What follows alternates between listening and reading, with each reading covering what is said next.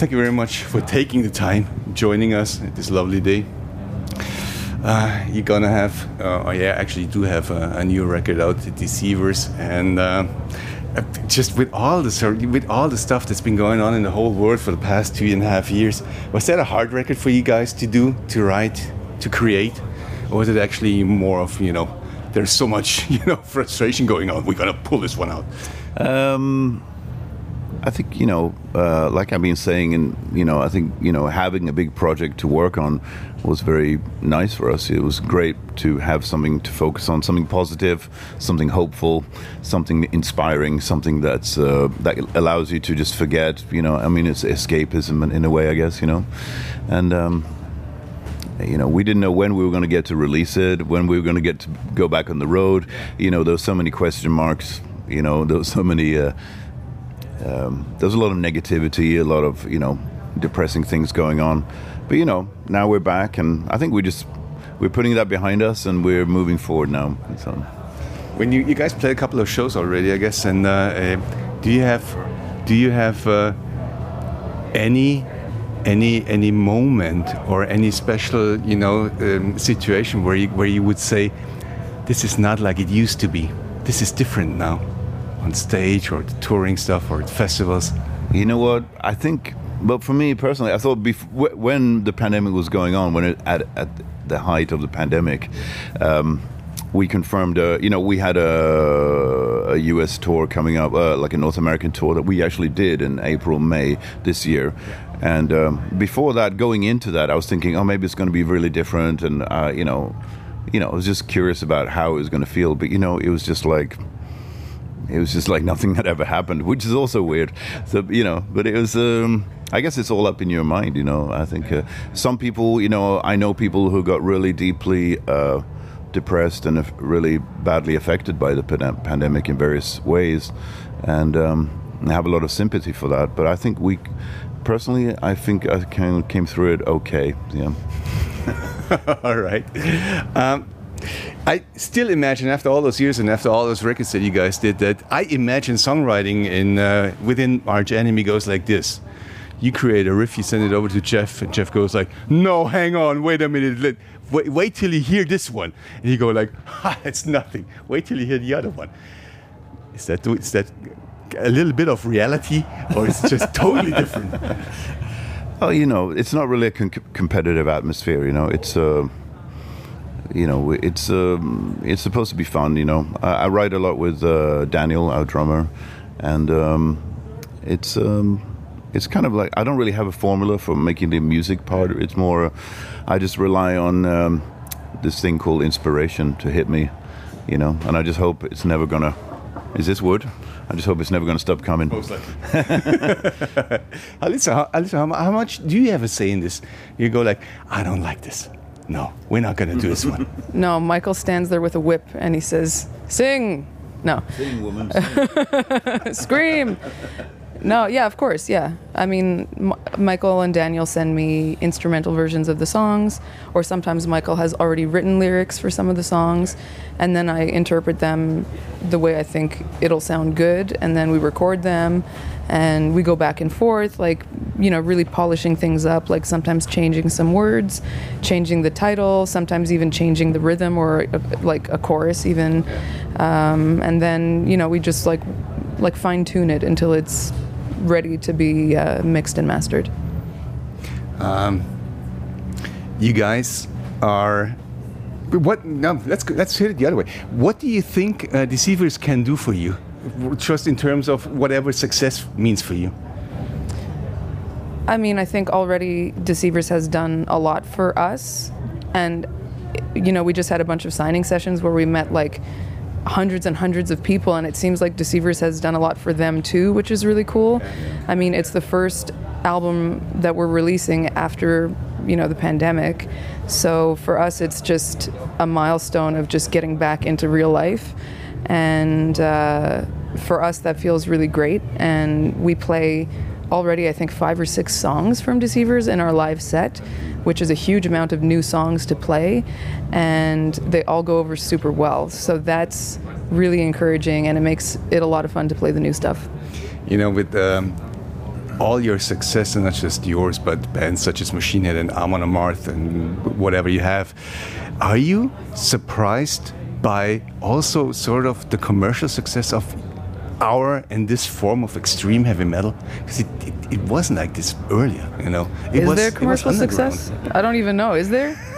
I don't know. I thought so. You guys climb up the charts I just think with your it's records. like, you know, of course the metal scene is very strong, you know, like and bands of our generation still have a big, you know, a lot of people buy the physical format and stuff like that, which is, when it comes to, you know, mainstream music, it's kind of dead, you know, with the physical aspect of it, right? So I think, you know, our, you know, thousands and thousands of metalheads go out and buy them Deceivers the first week of release, like you did, and we thank you for that. And, you know, it pushes bands like Arch Enemy to the top of the charts, which was kind of impossible. You know, if you look when Iron Maiden released their albums in the 80s, they didn't have high chart positions because, you know, everything, you know, there was Michael Jackson and, you know, Dire Straits and whatever, you know, going wham right in the chart. So, you know, so the metal stuff was pushed down, you know, but now it's rising to the top. And, you know, it gives us a bit of a visibility for the whole genre, which I think is kind of cool.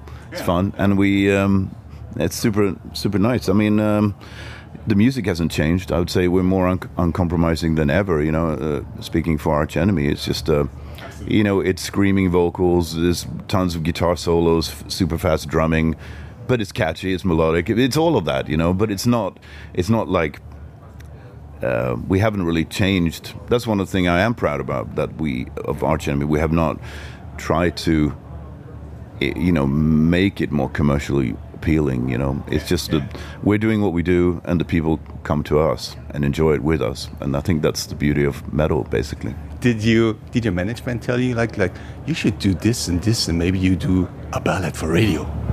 Was there any pressure from outside? Never? No, never. Oh, that's cool. No. And if there was, we wouldn't listen, you know. I mean, I wouldn't say we're stupid, but we're quite stubborn, you know, in our ways. Yeah. And I think metal should be, to me, you know, it's, I mean, to us, I mean, it's a self-expression, you know. It's not really about, you know, it's about expressing, not impressing. I would say, like, you know, mainstream music is about, or pop music is about to impress, to create a buzz, to get on the top of the charts. That's the goal. That's what you want.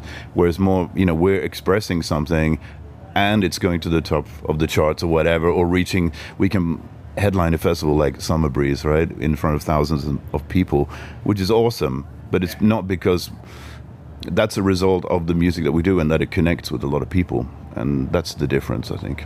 You guys play festivals now. You have a big tour in fall coming up here in Europe. Yes. What can we expect? Dungeons, Dragons, and Fireworks?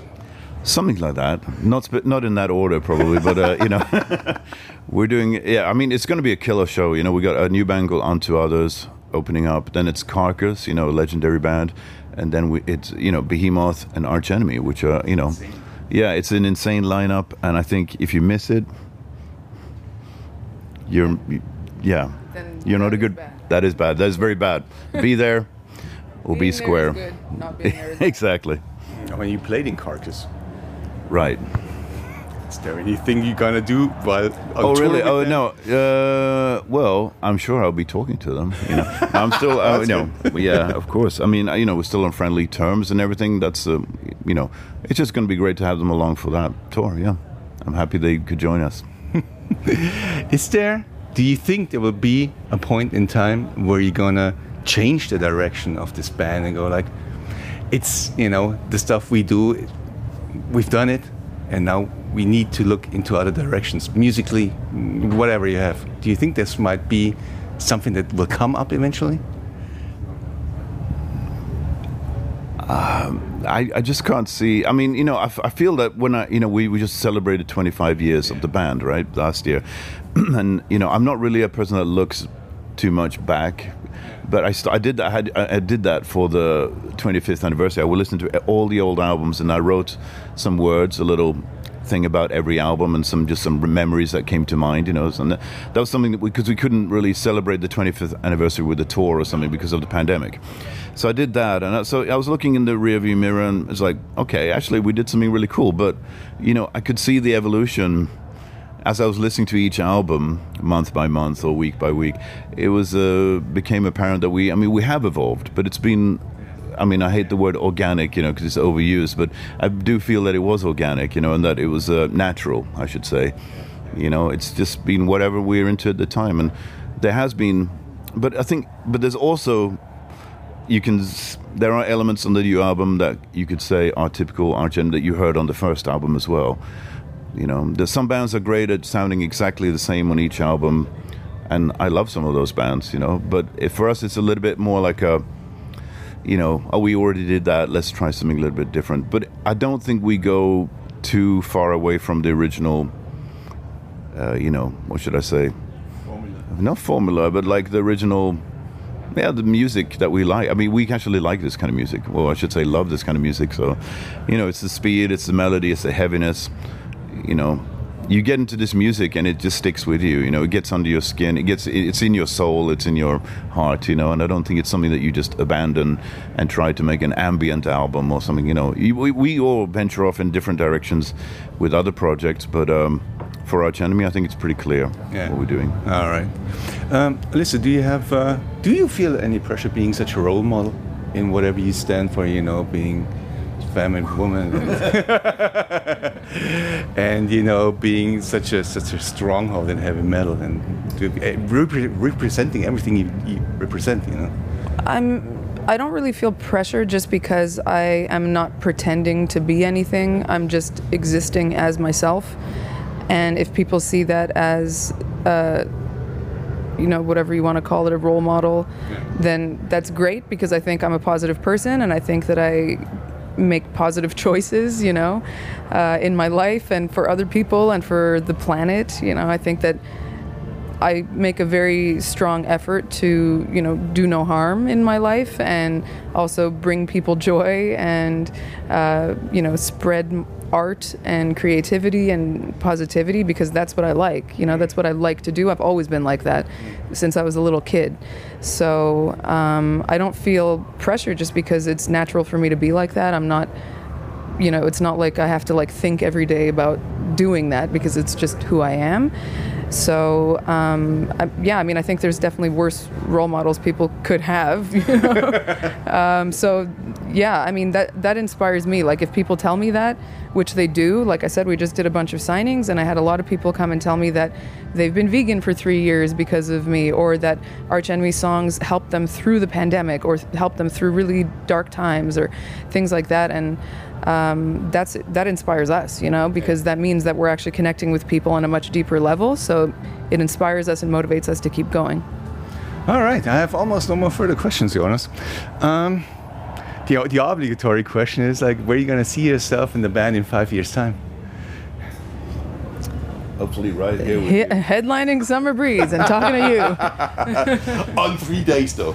Headlining every day. Yeah, we want to come back.